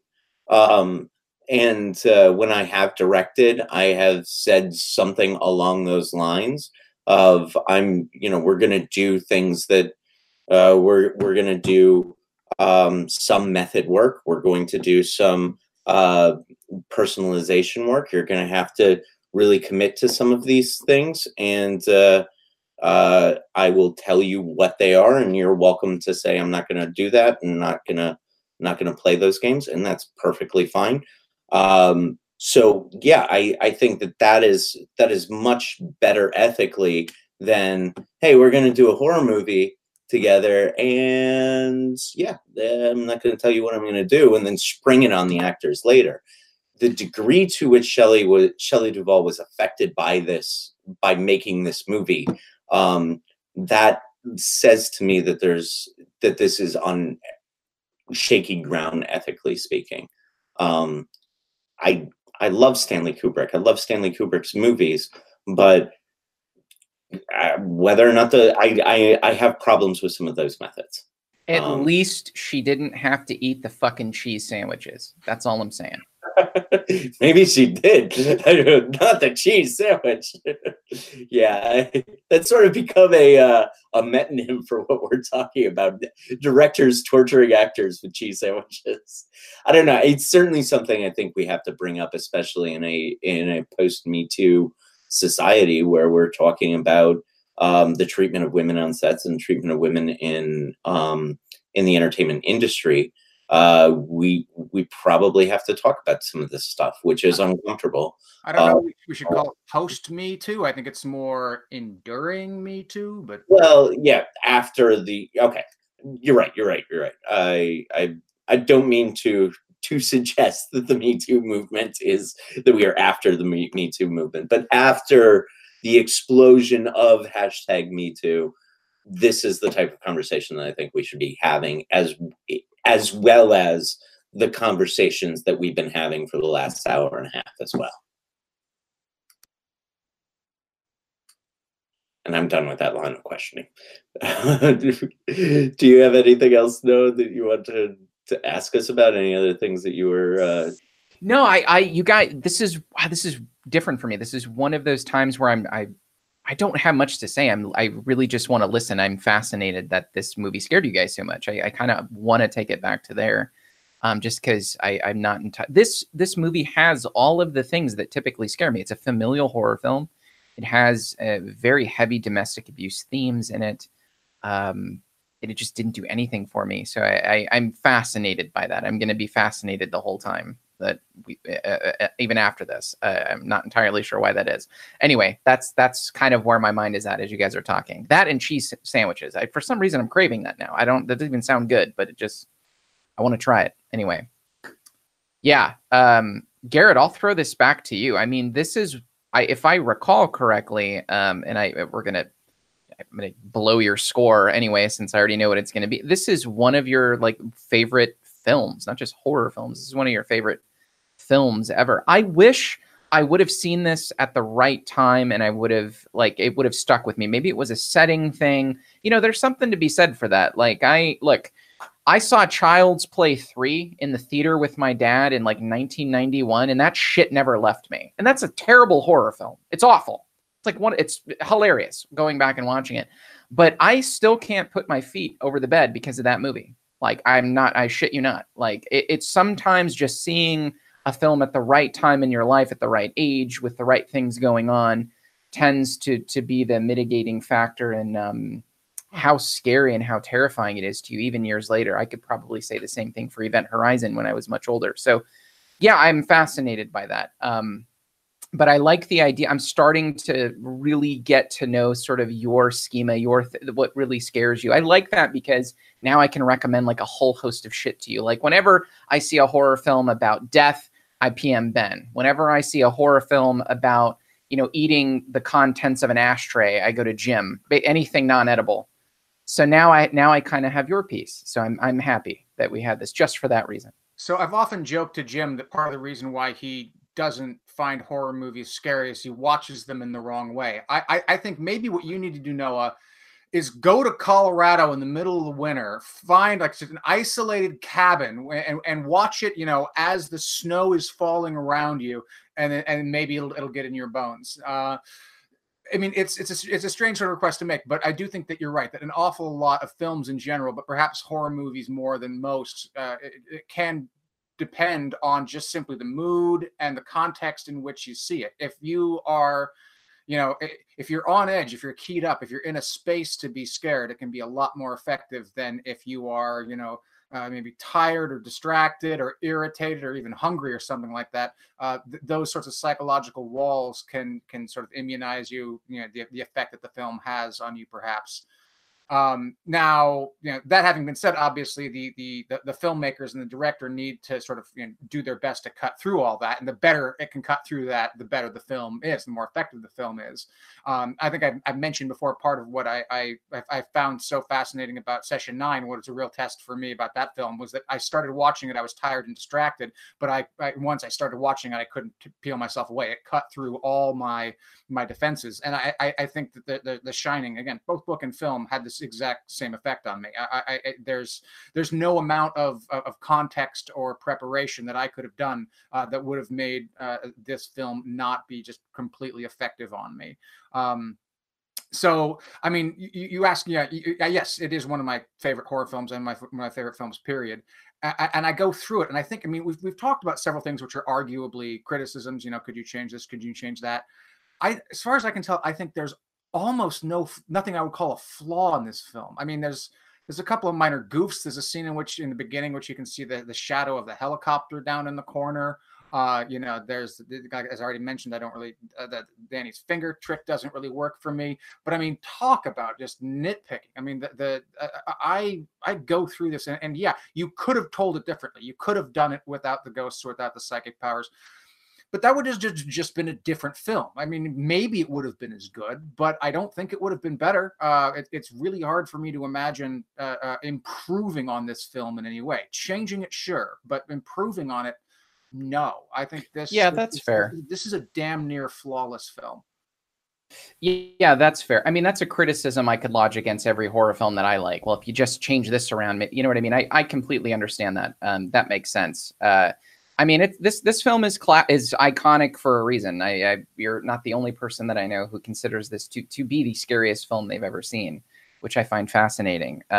Before we wrap up, I have got to ask you what your favorite, just like 30-second version of what your favorite Kubrick conspiracy theory is for this movie. Do you know how many there are? I don't know if you guys have seen the Netflix documentary Room 237, but sweet mother of God, this film has been analyzed to a degree that I don't think any other film ever made has been. Can you run through some of those conspiracy theories? Because I have not seen Room 237. I wanted to see it prior to this podcast, and that it didn't work out. It would take me an entire other podcast, but the one that I love the most is the Kubrick throwing in little sequences, like the Danny wearing the Apollo shirt that Kubrick actually filmed the moon land. He filmed the fake moon landing, and that was his. There's these little things scattered throughout the movie that are sort of indicative of him basically hinting, you know, ever presently, forever solidified in cinema history that he helped fake the moon landing. Without going into it, just go watch Room 237. If you think we're crazy and the things that we analyze, holy Lord Jesus, there's Holocaust shit, there's Indian shit. There's some interesting, so actually, without getting too far into it, like there's imagery in this film that seems almost entirely purposeful with regard to like Indian, say Native American genocide. So there's quite a few sequences with little, I don't know, things that come to mind. There's when they're in the storage room with all the food. There's the cans of the with the Indian head on them, and that has some particular historical significance. There's a scene of disrespecting Native American heritage when Jack Torrance is throwing the ball, and if you notice what he's actually hitting, I believe, like a Native American painting or something like that. Like there's a whole bunch of stuff like that throughout the film. So people have these different interpretations of what Kubrick is trying to throw in there, but it's never ending. I mean, there's so many things. There's Holocaust things in there. It's completely wild. So I guess I'm the only nutbag Alex Jones type who actually cared enough to look into this. You know, it's not that interesting. Don't worry about it. It's not why the film was made. Let's just skip that entirely. I will rate this movie. I guess I'll start. Unless you guys have anything else to add, I'll close up. Gary, you want to say something? One minor thing. This is about the book, not about the movie, but it was something I absolutely loved. In the version of the book that I had, it may differ with different editions, different printings, but I think it was 217 in the book and 237 in the movie, or the other way around. But the scene in which Danny finally makes it into room 217 was on page 217 of the book, and you know. You can call that a gimmick, but I thought it was fantastic. That just blew my skirt up. I loved it. Like that's cool. Like that actually is kind of wild. Like the moon landing one, I need to have way too much cannabis to be into that. That's a whole nother world.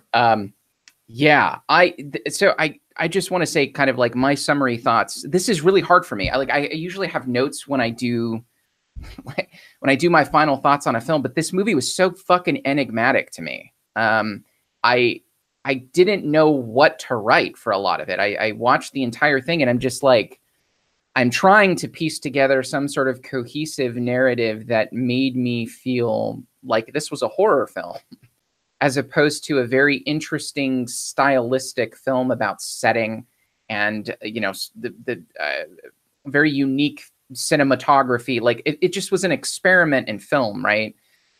Much that maybe I don't know why we keep going back to Creep, but much in the same way something like the mumblecorean aspects of Creep were enigmatic and novel and weird and funky. Like this film had a much larger scope version of that, where I felt like the setting was way more key than I ever remembered when I was watching this when I was a kid. And I left in 2019 feeling the same way. I felt less about the characters, about Jack and Wendy and Danny, and more about exploration of isolation within a setting of a giant place that you feel so tiny in. I mean, maybe we could piece this together in some way and say something like, you know, because I know domestic abuse is maybe one of the more thicker analytical components of this movie. Like when I watch it, if there is anything I'll pull from it, that's something like that. It would be domestic abuse or family abuse. Maybe it could be something like, you know, no matter how open and no matter how obvious, you know, things are externally to other people with regard to your family, it always feels like an enclosure inside the house, and the things that happen inside the house can really stay inside the house. Domestic abuse can, you know, be, as Jim pointed out, gaslighted. That's a huge component of it.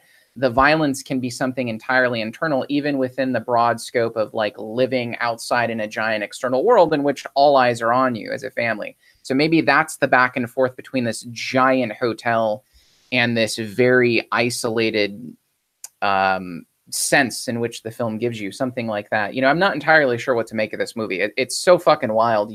Every film we've done before this, I'm like, oh, that's what that movie's about to me. Like, that's very clearly what I get. In this movie, I just don't, I don't have anything. Literally, it's a haze, which I guess I'll give it points for. Like, I'll give it points for that. It's very novel in that sense. I don't, in fact, I'm not even going to score this movie. I'm going to let you guys score this movie. I feel like I would be doing a disservice to score. I know I'm a dick. I know. Let me think about it. I know you want my score. Let me think about it. Let me, all right, so I'll give you my normal thing is, okay. I recommend the movie. And if it's a recommend, then it's 3 stars or above. That's interesting. I would definitely recommend The Shining. Absolutely. Yeah. So it's got to be 3 stars or above. Okay. Yeah. I mean, if that's how we do this, then yes, I would say it's just my thing. Not, you know, yeah. Well, cheese sandwiches for you after this. You have to adopt it. But my normal thing is, okay, do I recommend this movie? Yeah, don't Kubrick me, man. Don't make me adopt your apparatus of this is a cheese sandwich over here for you. Yeah, watch out, I'm gonna give it to you. Yeah. So recommend it. So yes, I recommend this movie if for any reason, just the cinematics, just for the Steadicam. The Steadicam in this is fantastic. There's certain shots in this movie that I thought were really unique. The acting is fantastic from Jack Nicholson, from Shelley Duvall, the little kid. I'm not going to get into it. But I recommend the movie, but I just don't know. I don't know how to score it. I'm just going to leave it at that. I'm just going to go. I could literally go on for like 30 minutes saying how confused this movie made me. Let's just skip to someone else. All I'm going to say is I don't know what to do with this movie at all. 3 stars. The Steadicam should be fantastic because it was actually run by literally the guy who invented the Steadicam. This I can't remember his name, but you know. Oh shit! No way. That's wild. I didn't know that. Yeah. So I'll go next. I wholeheartedly recommend this film.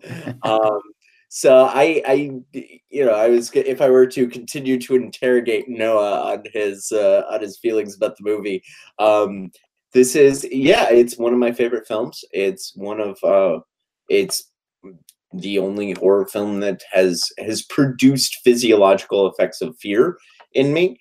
And maybe that's the context I saw it. Maybe I was watching horror movies right at that time, Garrett.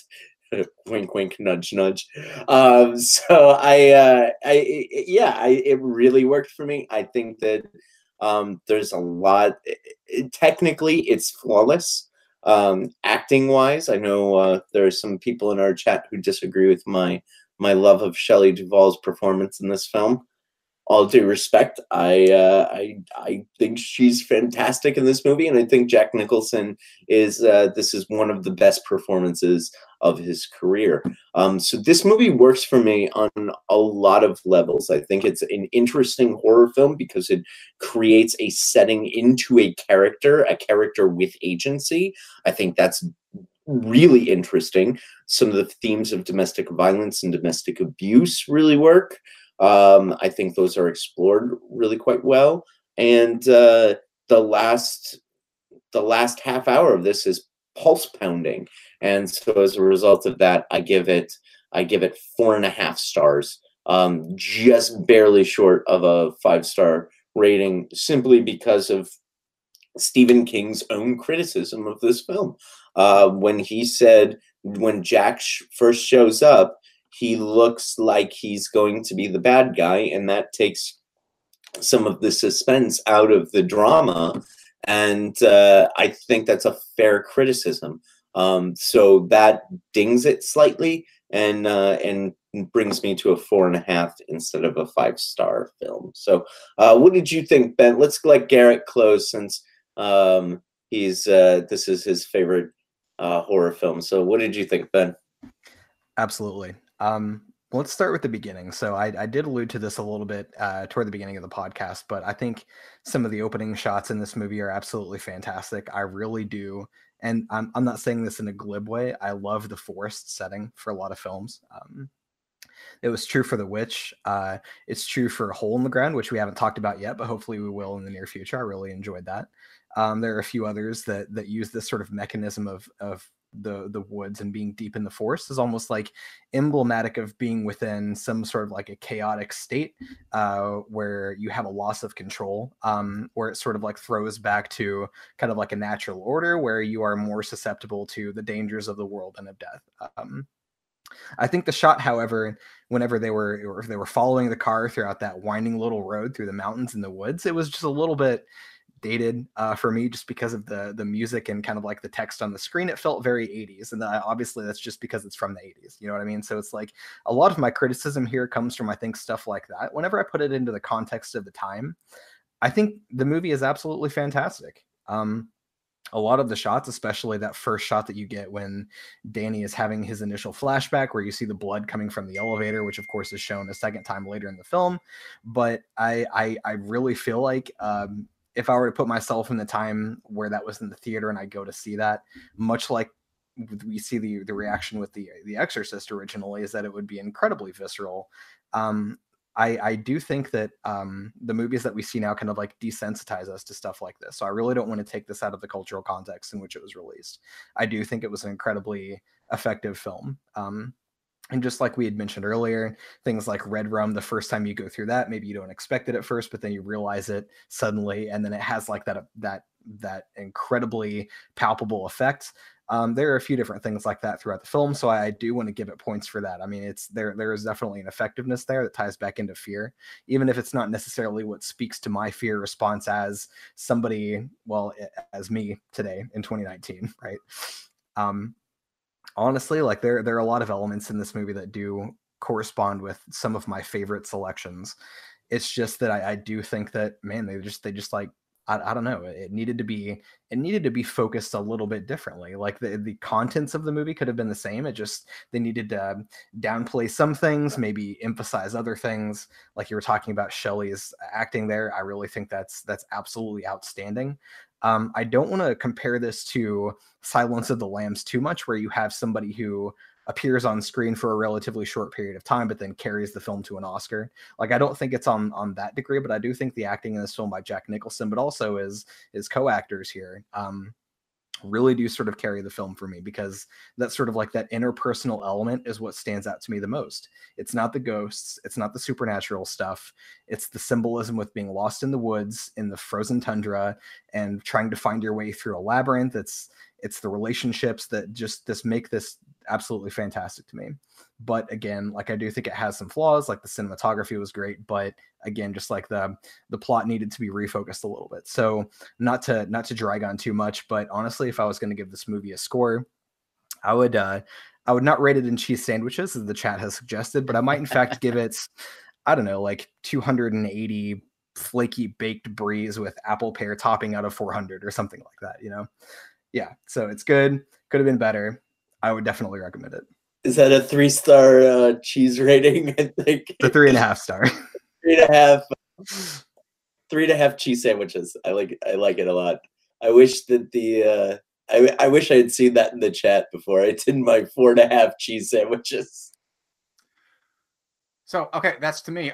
It's just dawning on me now that one of my standard go-tos here is we did not do the feminist analysis, which this film definitely can be, scrutinized under. I think it shows the female characters surviving and fighting back rather well, but no time to sort of get into that at this point. No surprise. I'm 5 out of 5 on this one. As I said, I think this film is damn near perfect.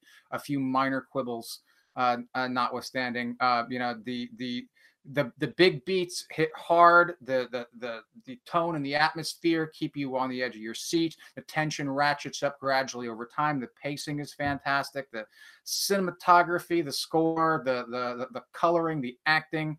I mean, there's always a certain degree of subjectivity in it, of course, and you guys have all said that there's things which you think it could be improved. But I look for it, and I best I can say is I respect your opinions, but disagree. There's almost nothing I think that can be improved about this film. It's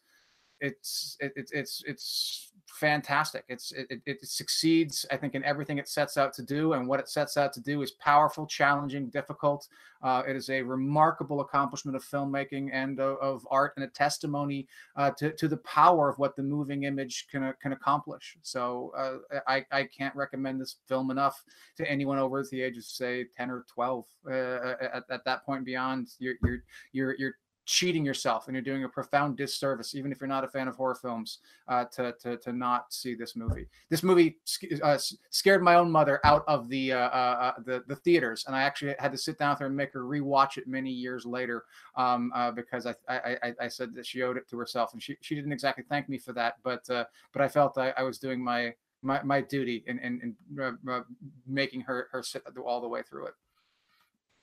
I actually think everyone under the age of 6 should watch this movie. I think that would be fantastic. I think you gotta be above 13. I don't know.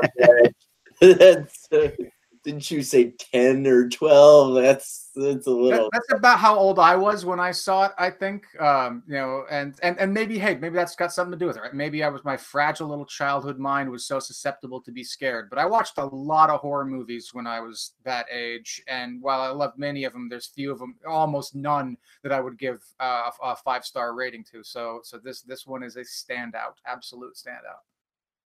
Yeah, I think the best way to watch this is to be roughly 10, have a dislocated shoulder, be eating cheese sandwiches, just the whole 9 yards as you watch Kubrick's film. Awesome. Hey, so in case you guys don't know, Jim and Garrett have their own YouTube channel where they do film reviews that are outside of horror. It's called Jim and Garrett at the Movies. Who would have thunk it? Jim and Garrett at the Movies. So check out their channel on YouTube. Subscribe to them. They are severely undersubscribed. Check them out. I think this week they're doing Captain Marvel and Wonder Woman. And I'm sure Jim will throw in a little bit of Shelley Duvall in there.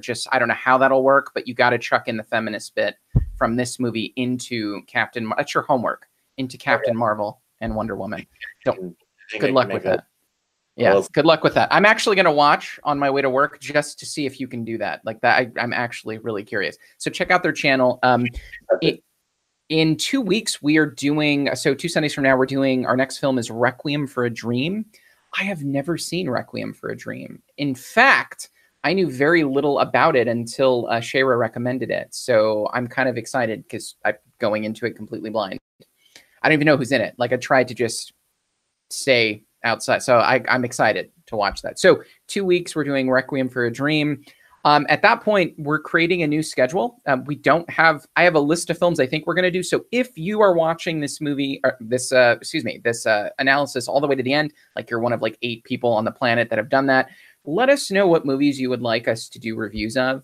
Some have been mentioned in the chat. We've already done some of them, like The Witch, Antichrist. So check those out on our channel. The ones we're thinking of are, I have them over here to my left. We're going to probably do Suspiria, the original versus the remake, the recent remake. That'll probably be the next one after Requiem for a Dream. We're doing Jim's favorite, which is Raw, which is a film I selected. The Skin I Live In with Antonio Banderas. Jacob's Ladder. We're going to do Annihilation, Videodrome, and then the one I am really not looking forward to, and of course, this is fucking Ben's selection, Martyrs. I do not want to watch that movie. It's the same problem I had when he recommended Antichrist. Shit has never left me. So we're probably going to do these. I'll put them on the schedule. If there's any other ones you want us to check out or do, leave us a comment. Check out our social media, Facebook, Instagram, and Twitter. And thanks for joining us tonight. We'll see you guys 2 Sundays from now for Requiem for a Dream. Take it easy.